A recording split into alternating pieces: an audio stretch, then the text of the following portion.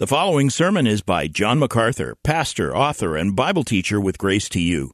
If you've never contacted Grace to You, we want to send you a free booklet by John titled Defeating Discontentment. It gives you 7 practical principles that will help you face setbacks and difficult circumstances and experience contentment even when life turns upside down. Request your free booklet titled Defeating Discontentment by writing to defeating@gty.org. That's defeating@gty.org. This offer is good in North America and Europe through June 2024. And now, unleashing God's truth one verse at a time, here is Grace to You Bible teacher John MacArthur. I have encouraged you to open your Bible to Luke chapter 1, the rich Gospel of Luke. Third book in the New Testament. Luke, the beloved physician, wrote his account, inspired by the Holy Spirit, of the life of the Lord Jesus Christ. And we are into this incredible history of the Lord Jesus Christ. We're not very far in. We're still in chapter 1, but chapter 1 is long. It has 80 verses, and chapter 2 has 52 verses, so we're going to be here for a while. This is also very foundational truth to understand Christianity and Christian theology. In fact, in some ways this morning will be a bit more of a theologian than an expositor as we consider the issue of the conception of the Lord Jesus Christ in the womb of Mary. In chapter 1, I draw your attention to verse 30.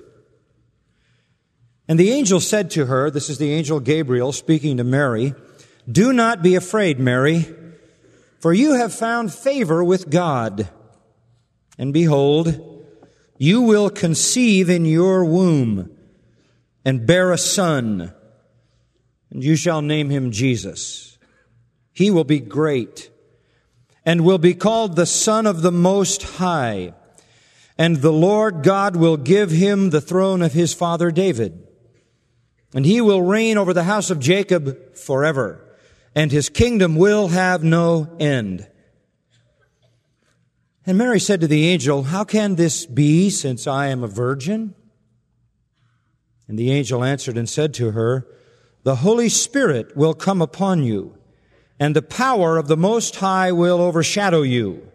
And for that reason, the holy offspring shall be called the Son of God.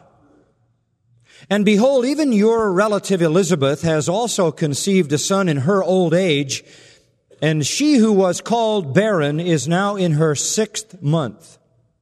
For nothing will be impossible with God." And Mary said, "Behold, the bond slave of the Lord, be it done to me according to your word." And the angel departed from her. Here is really where the story of Jesus Christ starts historically. The angel Gabriel comes to a teenage girl, probably 13 or 14, living in a humble home, no doubt, in a nondescript town called Nazareth, and tells her that God has chosen her for special grace and special favor, which is that she will become the mother of the Son of God, and that she will conceive and bear that son while still a virgin. Obviously, from a human perspective, that is not possible. In verse 34, Mary says, "How can this be, since I'm a virgin?" In verse 37, the angel reminds her, nothing will be impossible with God. What is going to happen is described in verse 35. The Holy Spirit will come upon you in place of a man, a husband, and the power of the Most High will hover around you, and because of that, you will have a holy child who will be the Son of God. Now, the conception of Jesus Christ in this manner is unique in all the history of humanity. This is the only time this has or ever will occur. This is absolutely critical to the Christian message. This is critical to the gospel. This is critical to Christianity, to biblical theology, because it protects the nature of Christ as God and man. He had to be born of God to be Son of God. He had to be born of a woman to be Son of Man. And so in this incredible miracle, Mary, who is human, and God, who is divine, are brought together, and one is born of God and of woman, who is God and man, the God-man, Jesus Christ. And the nature of Jesus Christ as God and man is at the heart of the Christian faith. If anyone denies the deity of Jesus Christ, they have destroyed Christianity. What you have left is a satanic, deceptive, counterfeit, lying religion invented by men and demons to destroy the truth. I have been asked through my years of teaching the Bible whether it's essential to believe that Jesus was conceived in a virgin, and the answer is yes, because it is essential to saving faith to put your trust in the true Christ. You must believe that Jesus is who He is, and who He is God and man, and that is preserved and launched, if you will, in this very truth of virgin conception. Now, history has had some amazing births. Biblical history has had some amazing births. The birth of Isaac was amazing and actually miraculous. The father of Isaac was Abraham. He was 100 years old. The mother of Isaac was Sarah. She was 90 years old and barren, unable to have children. And at that age, God gave Abraham and Sarah a son, Isaac, a real miracle child. And Isaac then really became the father of the whole redemptive community through whom Messiah finally came. A notable child, a covenant child. To the barren wife of Manoah, Judges 13 says, whose womb had been closed. To the barren wife of Manoah was given a son, her womb miraculously opened by God to give her a son. And this son was not like any other son who ever lived before or since. This son could take a lion in his bare hands and turn the lion inside out. This son could slay thousands with the jawbone of an ass. This son was so powerful that he could bring down a stone temple on himself and thousands of others who were buried in the rubble of it. This son was Samson. And then there was the barren Hannah, who pined away because she never had a child. And the Lord opened her womb that He had shut and gave her a son named Samuel. Not just any son, but Samuel the prophet, Samuel the priest, Samuel the anointer of kings. We come into the New Testament, and already as we move into the first chapter of Luke, we meet a barren old couple, Zacharias and Elizabeth. And we know they were old because he was serving as a priest in his old age. There was a 60-year cap on service for the Levites, but there was no cap on service for the priests. And so he well could have been in his 70s or his 80s. They never had children, and God allowed Zacharias and Elizabeth to come together and conceive a son. And she who was barren became pregnant. Not just any son was born out of that union, but John the Baptist, of whom Jesus said he was the greatest man who had ever lived up until his time. He was the forerunner of the Messiah himself. Isaac, miraculously born. Samson, miraculously born. Samuel, miraculously born. John, miraculously born. And all of them with incredible and astounding lives as God miraculously and supernaturally allowed those children to be conceived and born. There have been some remarkable births that weren't miraculous.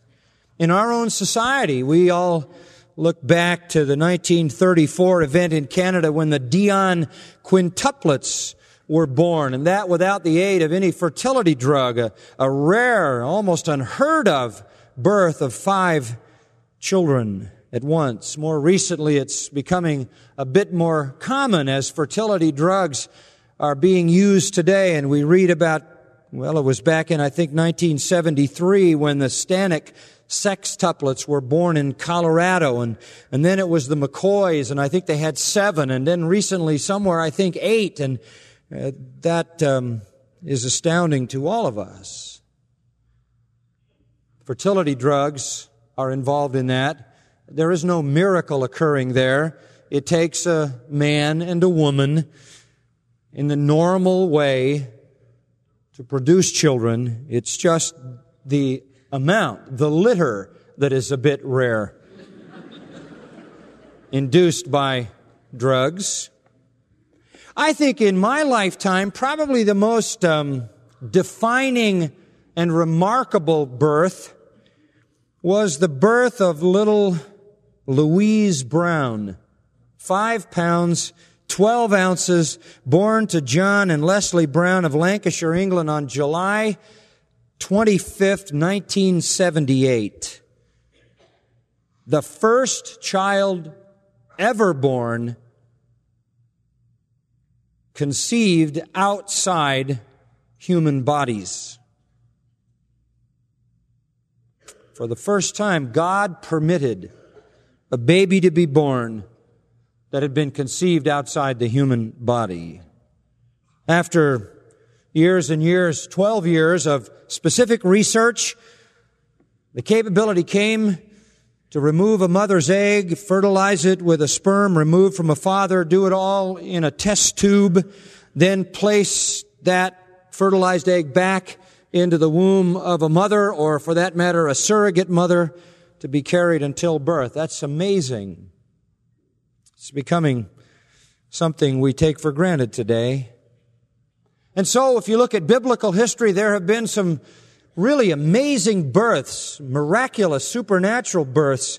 And if you just look at modern history, there have been some amazing, non-miraculous, non-supernatural, normal births assisted by science.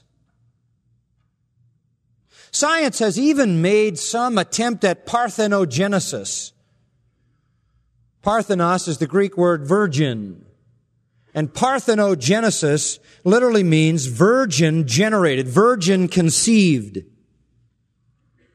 Science has attempted to allow life to be reproduced without the normal partnership of male and female.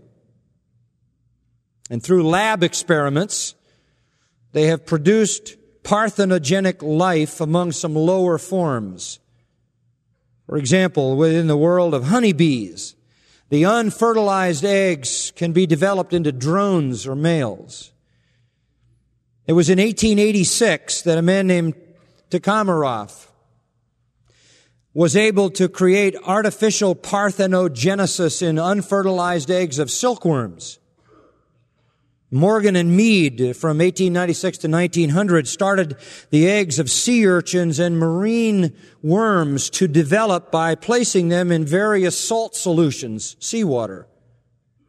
In 1939 and 1940, Pincus produced several rabbits, all female, through chemical and temperature effects on rabbit ova.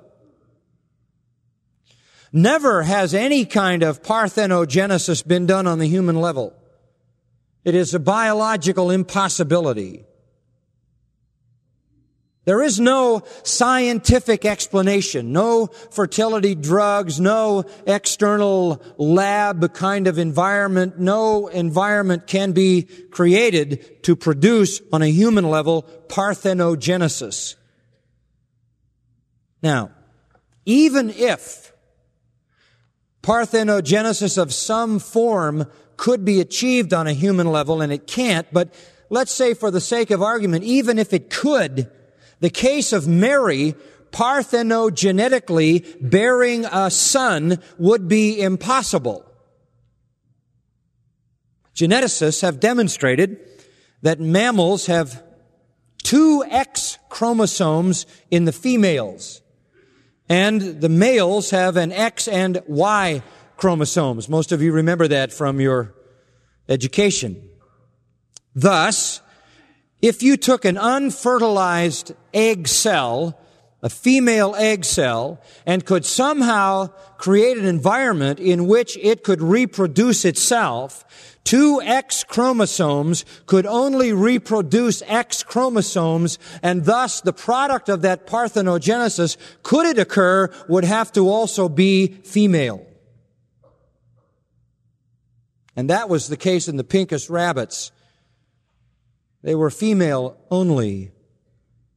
So even if somehow we could assume that there was some way in which natural parthenogenesis could occur, and we know it can't humanly, but even if it could, Mary would only have been able to produce a daughter, not a son. When Mary gave birth without a man, without a male sperm, as a virgin, to a son, there was then no human explanation. And that's exactly the way God designed it. Since the human male determines the sex of the child, it is obvious that the sex of Jesus' human nature was determined by God. God divinely produced a male child. He produced the male chromosomes and divinely fertilized the egg in Mary's womb. There have been some amazing births, some miraculous births, as we just saw, and even some wonderful achievements in science, the ethics of which are certainly debatable, but the achievements are amazing. But none of the supernatural births in the Scriptures and none of the scientifically advanced capabilities of our modern time to produce unique births come anywhere close to the virgin conception of Jesus Christ. There is no scientific, there is no human explanation. Jesus was not the miracle child of a barren woman who was made fertile by God. Jesus was conceived in a virgin. He could not be parthenogenetically produced. It wasn't that he was some freak of nature in a pre-sophisticated scientific time. As remote as such a quasi-natural explanation might be, it's impossible to produce a son. He was born of a woman, conceived in a womb where no male sperm existed and where no female capability to reproduce a man was possible. He had no earthly father. This then is the most amazing birth ever, and the only one like it. Jesus Christ was conceived in a virgin without a male source for a seed. Conceived, it says in verse 35, because the Holy Spirit will come upon you and the power of the Most High, the Creator God Himself, will overshadow you, and the holy offspring that is produced will not be the son of man, but what? Son of God. Let me tell you something about the Christian faith. It is predicated on the fact that God was conceived and born in a human womb. That's the incarnation. And that is the foundation of Christianity. If you tamper with that, you tamper with the nature of Jesus Christ, and if you come up with any other than the Christ of the New Testament, you have a false religion. If anybody, Paul said, preaches any other Jesus, let him be accursed. It is a damnable lie to assault the virgin conception, virgin birth, and the nature of Jesus as the God-man. And anybody who does it is propagating a damnable lie. If you say that Jesus is a man, and only a man, if you say that He is a good man, a noble man, a religious leader, a prophet, if you say that Jesus is a created angel, if you say He was molded and shaped by God in the sense that He was an angelic spirit, if you say anything other than that He was the God-man, you have pronounced upon yourself a curse. All of the Christian faith is built upon the nature of Jesus as the God-man, which is defined from this conception. In order to be the Son of God, He had to be born of God. In order to be the Son of Man, He had to be born of a woman. And that's precisely what happened.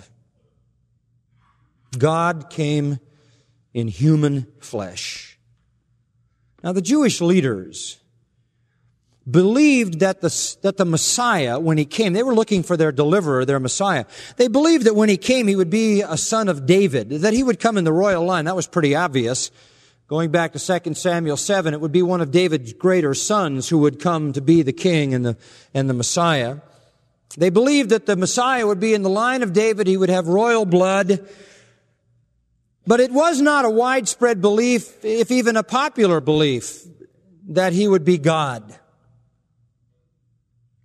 In fact, when Jesus said He was Son of David, that wasn't a problem. But when Jesus said He was Son of God, that was a problem. Jesus could say He was Son of Man all He wanted. Jesus could say He was Son of David all He wanted because they could trace His lineage. And that's why Matthew chapter 1 gives His lineage as coming from David, and Luke chapter 3 gives the lineage of Mary coming from David. They didn't argue that He was a son of man, human. They didn't argue that He was a son of David, royal blood. But when He said He was the Son of God, they killed Him. So far from expecting their Messiah to be the Son of God, that disqualified Him. You know, those Jewish leaders who executed Jesus Christ, they actually passed the execution over to the Romans to carry it out, but it was their idea. Those leaders that did that are no different than atheists and skeptics and cultists and liberals today who denounce the God-man, who denounce the incarnation, who denounce the virgin conception, who denounce the virgin birth. The last survey that I saw of seminaries in America, and it's probably better than in Europe, where almost all those schools, well, I suppose nearly all of them are liberal, but the last survey I saw in America indicated that something around 50% of students in Protestant seminaries in America believe in the virgin conception and birth of Jesus Christ. And these are men supposedly in training for Christian ministry, but if you deny the virgin conception of Jesus Christ, you're not a Christian, and that's not Christianity. We know that something around 50% of the people in the major Christian denominations affirm belief in the virgin birth, the rest do not. But no doctrine of Scripture is determined by majority vote, is it? Let God be true if every man is a liar, Romans 3 says. Now, Luke then wants us to understand the importance of the virgin birth. As miraculous, as astonishing, as inexplicable as it is on human terms, as beyond our grasp from a scientific viewpoint because of its supernatural character as this virgin conception is, yet we are called in the simplest of language, as was Mary, to accept it as reality. And it is the explanation of the twofold nature of Christ as God and man. Now, somebody might think, and we're going to talk about this morning, somebody might think that this whole idea of the virgin conception just fell out of the air, just sort of arrived in somebody's imagination. After all, if all the Jewish leaders didn't believe it, and if all of the people didn't believe that Messiah was going to be God, and that there was going to be some kind of miraculous virgin birth take place, if they killed him for saying he was the Son of God, if this wasn't part of messianic expectation, and all of the elite students of the Old Testament and so forth didn't really anticipate this reality, shouldn't we believe that this was something concocted by people? So as to cause Jesus to somehow rise above the crowd, and those who wanted to do that on his behalf really invented him as the God-man?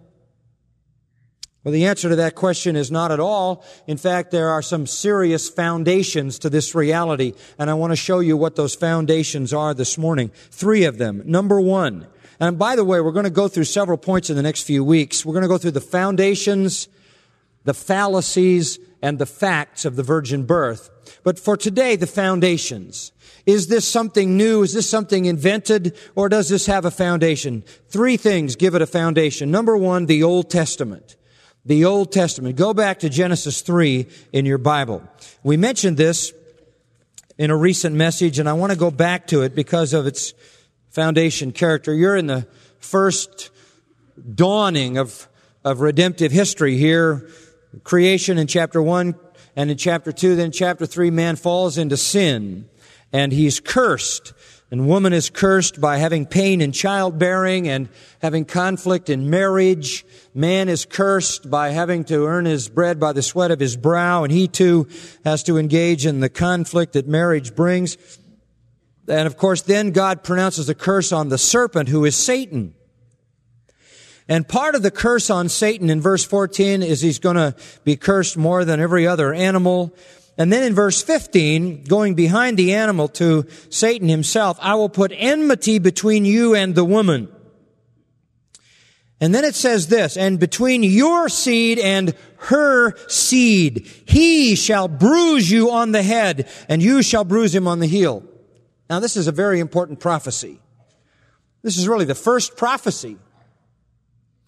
Next to the one where God said, in the day you eat of the tree of life, you'll die. That was a prophecy too. But this is the first prophecy that looks forward to redemption. There's coming someone. This someone is called her seed. And this one, who is her seed, will bruise the head of Satan. A crushing, deadly blow. Who is that? Well, only one person could effect the deadly, crushing blow on the head of Satan. Who was it? It's Christ. Satan bruised his heel. Satan dealt a blow against Christ, obviously, in his death on the cross, but it was only a minor wound. And out of that wound came redemption, and the risen Christ came forth out of the grave triumphant to give the fatal blow to Satan.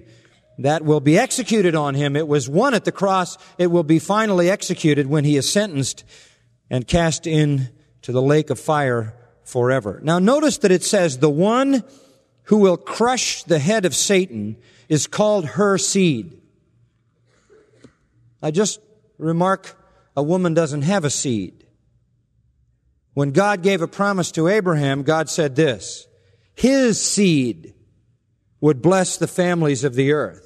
In his seed would all the families of the earth be blessed. The man has the seed. A woman doesn't have the seed. Her seed. How could a woman have a seed? Only one time did a woman ever have a seed of her own, and that by the miraculous intervention of God. The Jews, if they knew Genesis, should have seen that. And then there is Isaiah. Turn to Isaiah 7, chapter 7, verse 14. The Jews, we know, are always looking for a sign, always looking for some supernatural indicator, some supernatural event that would point to God working. And so in verse 14, Isaiah of chapter 7, Isaiah says, "The Lord will give you a sign." You want a sign? Here it is. A virgin will be with child and bear a son. Wow. That'll be a sign. That doesn't happen. That can't happen. That's impossible. And if that happens, that is a sign. Furthermore, when she brings forth that child, she will call his name Emmanuel, God. El is God. Emmanuel is with us. When the child is born, name him God is here. That's a pretty clear sign. When a virgin is pregnant and has a son, that's a sign. It can't happen humanly. And even if parthenogenesis could happen, and it can't, but for the sake of argument, if it could, it would be a girl, not a son. By the way, the word used there for virgin, alma, is used only 9 times in the Old Testament, 8 of which require a translation of pure virginity. That's really what that word means. The New Testament equivalent of it is parthenos. And parthenos always means virgin. Always means virgin. And in Matthew 1, we have in verses 22 and 23, the message from God, an angel of the Lord. And the angel of the Lord, listen, interprets Isaiah 7. And folks, you can trust this interpretation. This is the angel of the Lord's interpretation.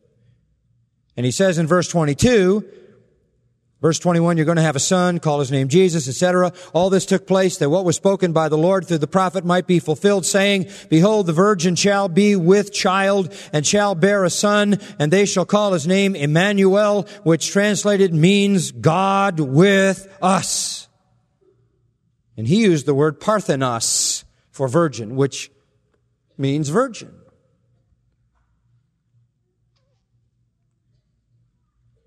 Matthew recorded that, definitely understanding that Isaiah intended to predict that the Messiah would be born of a virgin. Jesus used the word parthenos 3 times in the parable of the 10 virgins in Matthew 25. Luke used it twice of Mary. Luke used it in Acts 21 of Philip's 4 virgin daughters. Paul distinguishes between a wife and a virgin in 1 Corinthians 7. And John records the word parthenos as descriptive of men who had no sexual relationship with women and were therefore totally yielded to God. That's used in Revelation 14:14. So parthenos means one who has had no sexual relationship at all. Mary was a virgin, and that was the intent of Isaiah 7:14. That was a sign. If a young girl got pregnant and had a son, that's not a sign. That happened all the time. But when a virgin is pregnant and brings into the world a son, that's a sign. That's a sign. You know, some of the rabbis, I think, believed that there was going to be something like this. One rabbi wrote, "Messiah is to have no earthly father." One ancient rabbi seemed to get the message. Another rabbi wrote, "The birth of Messiah alone shall be without defect." Another rabbi wrote, "His birth shall not be like that of other men." Another wrote, "The birth of Messiah shall be like the dew of the Lord as drops upon the grass without the action of man." There were some rabbis. I'm sure there were some faithful believers who understood that Messiah would be born of a virgin. But that was not the popular view, not at all. And certainly the Jewish leaders never thought that. In fact, John 7:27, their very upset at Jesus. And the question comes up, is Jesus the Christ? And in verse 27, this is the response. We know where this man is from. He's from Nazareth. But we know his family up there. But whenever the Christ or Messiah may come, no one knows where he is from. You see, they just thought Jesus was just a common Galilean guy born in the town of Nazareth to Joseph and Mary. Back in chapter 6, this is further indicated. They were grumbling at him, it says in verse 41. And they were saying, is not this Jesus, the son of Joseph, whose father and mother we know? How does he now say, I have come down out of heaven? We don't get it. So maybe they did believe that there was some unique feature to his birth, but not necessarily a virgin birth. Maybe, if they'd really believed Isaiah 7:14, Genesis 3:15, and Jeremiah's prophecy, maybe if they really did believe those things and really understood them under the illumination of the Spirit of God, and they had known that Jesus had been born of a virgin, it might have changed how they viewed him. They didn't see it. They may have expected some kind of special birth. Apparently not a virgin birth, and certainly not somebody born to a common couple in a dumpy place called Nazareth. Some rabbis had taught that Messiah was of heavenly origin, and some rabbis even said that he eternally existed. In 150 BC, 150 years before the birth of Christ, the book of Enoch, not a biblical book, says this: he appears by the side of the Ancient of Days. His name has been named before God. They were talking of Messiah. Some of them saw Messiah as pre-existing his birth. There's also Psalm 2, where you have God saying this about the Son, that he is going to bring his Son into the world. He's going to install him as king on Zion. And he says, you are my Son. Today have I begotten you. So there was a promise that God was going to bring a Son into the world who would be the ruler. And Psalm 2 says he would rule the nations with a rod of iron, which is a messianic prophecy. If they had understood Psalm 2, they would have understood that the Messiah who rules the world, who rules in the kingdom of Israel at Zion, is going to be born the Son of God, and that he was already in God's presence. Well, there's a foundation for the virgin birth of the eternal Son. A second foundation beside the Old Testament is the doctrine of the Trinity. The doctrine of the Trinity. Now, I'm going to give you some theology here. You're going to go away being theologians if you grasp this tremendous truth. I want you to understand the nature of God. Go back to Deuteronomy chapter 6. And we're going to do this, I hope, in about 15 minutes. That's all we have left. So I'm going to turn you into an instant theologian on this subject. Deuteronomy 6. Here's the distinguishing truth of true religion. The distinguishing truth of true religion. 6:4, Deuteronomy 6. The most defining statement in the Old Testament about the nature of God. This was required to be put on the foreheads and on the arms and on the doorposts of the houses of the people of God. Hear, O Israel, the Lord is our God. The Lord is one. Boy, that is it. There were all kinds of gods among the nations. They were polytheistic. They had many gods. Israel had one God because there is only one true and living God. And that is supported by verse 5. And you shall love the Lord your God with all your heart and with all your soul and with all your might. Now let me give you the point of that. You can do that because you don't have to reserve any of that love for any other deity, because there isn't any other one. There is one God. And you are to love that one God with all your soul, with all your heart, with all your might. You do not divide that love, because there is no other God. You love Him and Him alone with all your being. If there were 3 gods, you could love 2 of them and not 1. Or you could love 1 of them and not 2. Or you could love 3 of them with 1/3 of your passion. But you could never love God with all your heart, all your soul, all your mind, leaving nothing back, if there was more than one. James 2:19, you believe, James writes, there is one God, you do well. Then he adds, even the devils believe that. Demons have better theology, far better theology, than many religious people. God is one. Yet, though one in nature and one in essence, He is 3 persons. Can I explain it? No. Why? Because I can't understand it. Do I believe it? Yes. Why? Because it's revealed in Scripture as such. And the fact that I can't understand it says nothing about God, but an awful lot about me.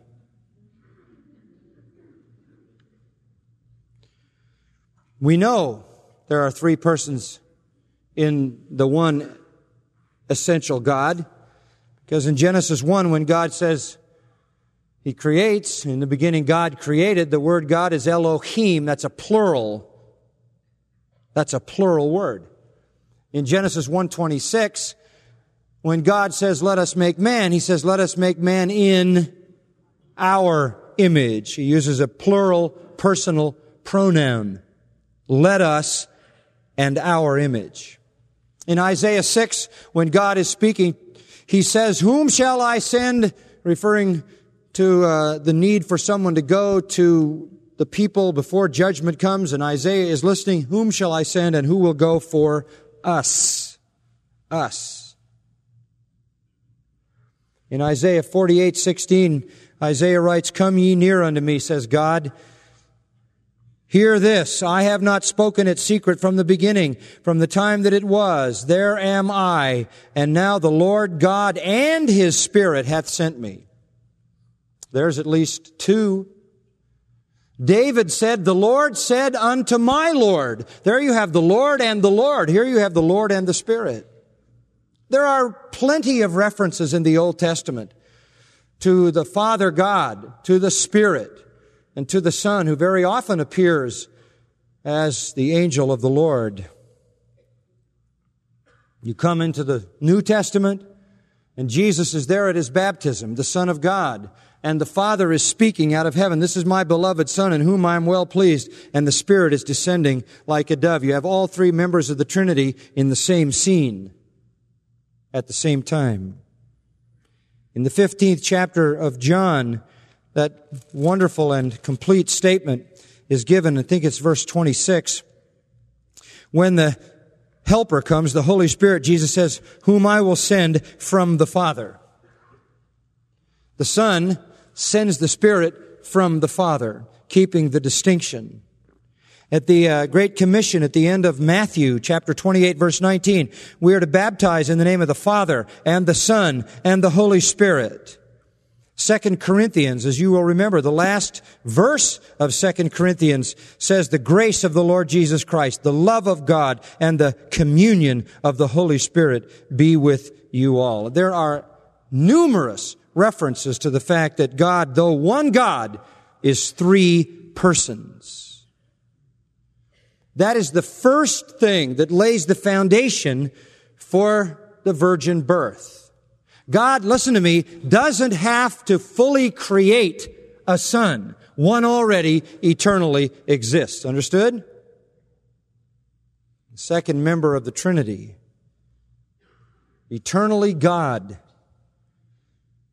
is literally put into human flesh to be born of a virgin. When the virgin conception took place, God and man came together. And that was because the only one who has a right to reign and a right to rule is not just Son of David, but Son of God, Psalm 2. So you have the Old Testament foundation, and you have the foundation in the doctrine of the Trinity. The third foundation comes in the duties of Messiah, or in the work of Messiah, the person and work of Messiah. What do I mean by that? Well, now follow this very carefully. I'm going to show you something that's critical to the Christian faith, absolutely critical. Turn to Isaiah 43. We're going to hang around Isaiah a while, so for just the remainder of our time this morning, so don't leave it and bounce back a little bit, but just kind of stay in Isaiah. 43 is the main portion. In Isaiah 43, I want you to notice verse 11. Verse 11. The prophet is quoting God here. Thus says the Lord, the chapter begins. The Lord is speaking. Verse 10 declares the Lord. This is the Lord speaking, first person. Verse 11, I, even I, am the Lord. Now listen to this. And there is no, what? Savior besides me. No Savior besides me. Chapter 45, verse 22. Turn to me and be saved, all the ends of the earth. For I am God, and there is no other. Everybody on the face of the earth who wants to be saved has to turn to Him. He alone saves. He alone saves. God, says Titus 1, our Savior. God, says Titus 2, our Savior. God, says Titus chapter 3, our Savior. God is our Savior. Who is a pardoning God like you? God is a saving God. He is by nature a Savior. Paul says to Timothy, God, our Savior, the Savior of all men. What's interesting about that? What's interesting about that is Matthew, just let me read it to you, Matthew 1:21. Jesus is going to come into the world. Verse 21, you shall call His name Jesus, for it is He who will save His people from their sins. And let me draw a simple conclusion. If there is one God and He alone is Savior and Jesus is Savior, then who is Jesus? He's God. Unmistakably. Unmistakably.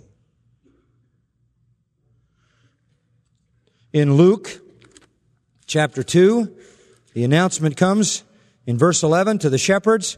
Today in the city of David there has been born for you a Savior who is Messiah the Lord. God is the only Savior. Jesus is a Savior. Therefore Jesus is God. That is a rational syllogism. In fact, Acts 4:12 says, neither is there salvation in any other, for there's none other name under heaven given among men whereby we must be saved except the name of Jesus. And the Samaritans were right when they named Jesus the Savior of the world. Back to Isaiah 43 again. And I want you to notice another thing that God says is true only of Himself. Verse 14, Isaiah 43:14. Thus says the Lord your Redeemer, the Lord your Redeemer, the Holy One of Israel. Verse 14. The Lord identifies Himself not only as your Savior, but as your Redeemer. There is no other Redeemer. Hosea 13:14. I will ransom them from the power of Sheol. I will redeem them from death. In Luke chapter 1, verse 68, that familiar verse we've read a couple of times, Zechariah says, "Blessed be the Lord God of Israel, for He has visited us and accomplished redemption for His people." God is the Redeemer. And yet, it says in Galatians 3:13 about Jesus, Christ redeemed us from the curse of the law. If God is the only Redeemer and Christ redeemed us, then Christ is God. It necessitates a virgin conception and virgin birth for God to be born in the world, and Jesus is God. Therefore, it is understandable that He was born this way. 1 Peter 1 says, "You were not redeemed with silver or gold or anything like that, but with the precious blood of Jesus." He is the Redeemer. Since God alone redeems, He is God. Since He is God, the Son of God, the second member of the Trinity, pre-existing, coming into human life, it had to be by means of a miraculous coming together of what is divine and what is human, and that is the virgin conception and birth. Furthermore, back to Isaiah 43, in verse 15, actually, verse 14, God defines Himself as the Holy One. Verse 15, "I am the Lord, your Holy One." I don't have time to go all through the whole Old Testament and tell you how many, many, many times God called Himself holy. He refers to His holiness over and over and over again. And you have in the text I read you this morning, Luke 1:35, this word from Gabriel to Mary, the Holy Spirit's going to come upon you. The power of the Most High is going to overshadow you, and you're going to bring forth a holy offspring. If any man says he has no sin, he's a liar, isn't he? How can you have a holy offspring? Only if that child is God in human flesh.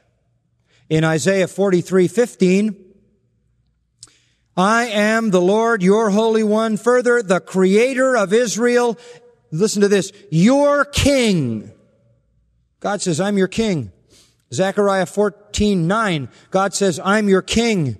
I'm your King. I'm your only Savior. I'm your only Redeemer. I'm the only Holy One. And I am your King." And you don't have more than one sovereign, do you?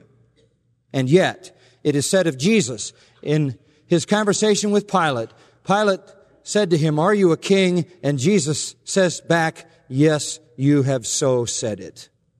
And what kind of king?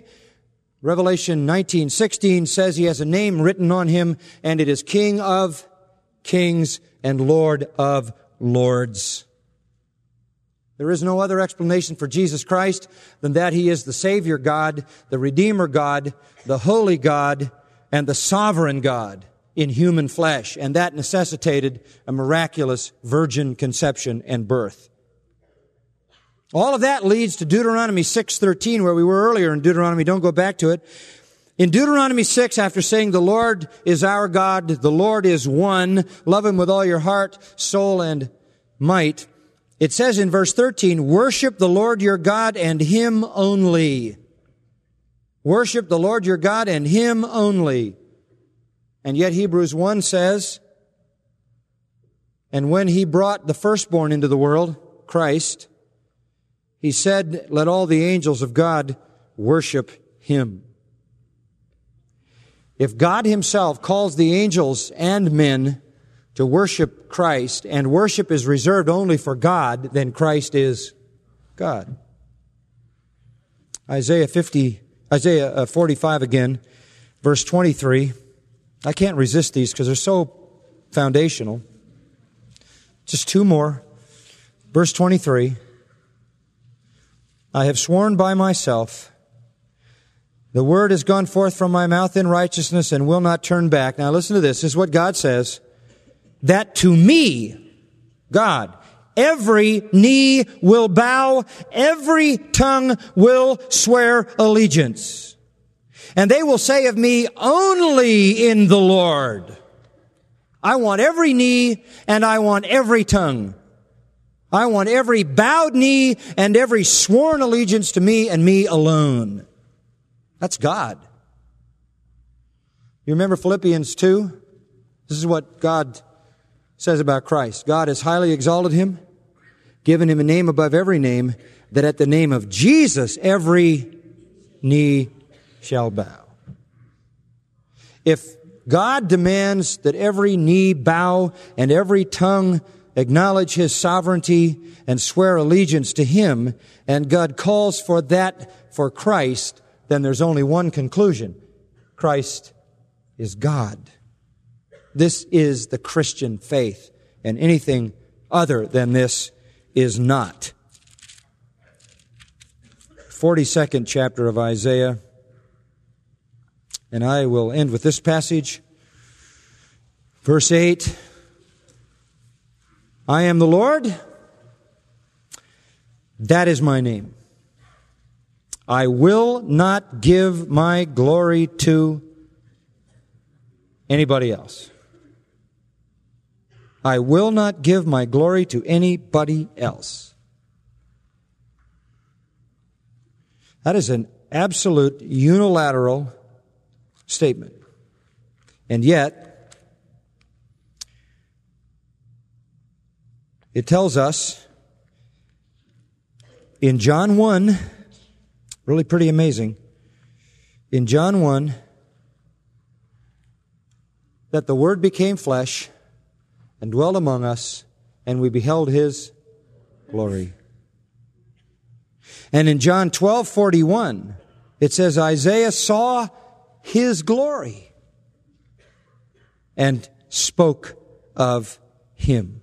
Isaiah saw the Messiah and saw that He would bear the glory of God. So if you think that somebody just invented the virgin birth, if you think that some people just trumped it up to sort of elevate Jesus above the hoi polloi, guess again. The Old Testament said it would come. The Trinity makes it a reality. And the very nature and work of Jesus Christ demands it. This is the foundation of the virgin birth. Next time, 2 weeks from today, the fallacies, we'll explode those, and the fact of the virgin birth. Let's pray. We're so greatly affirmed and encouraged and strengthened in our faith when the Word of God comes to us with such clarity and power. Father, thank you for that. Thank you for the encouragement that it brings. Thank you for the confidence that it produces, the strength of conviction. We grieve at those who assault the nature of Christ, the cults that say He's a created angel, He's some kind of spirit being. Those who would want to make Him just a good man, a noble martyr for a cause He believed in. And then He would attack His blessed, glorious person as the God-man. Oh, Father, we pray that you would bring such to the truth. We know that anybody who preaches another Jesus than the one revealed in Scripture is anathema, devoted to eternal destruction. Cannot strike a blow against who our Savior is and still believe that He's our Savior. That is a deceptive lie. Father, affirm to us the glories of our Christ. Fill our hearts with adoration and praise, and may we love you with all our heart, soul, mind, and strength. May we love Christ, who is of your essence, the same, and with an undivided love, embrace the Trinity with all that we are. Thank you for this great truth and the mighty work launched at this virgin conception. May we proclaim this glorious truth that transforms lives eternally in Christ's name for His honor. Amen. You've been listening to John MacArthur, Bible teacher with Grace to You. For free access to all of John's lessons and a listing of study Bibles and books available for sale, visit Grace to You's website at gty.org. John MacArthur and Grace to You reserve all copyright protection under applicable law. Our copyright policy is available at gty.org, and it includes instructions for and limitations on duplicating this digital file.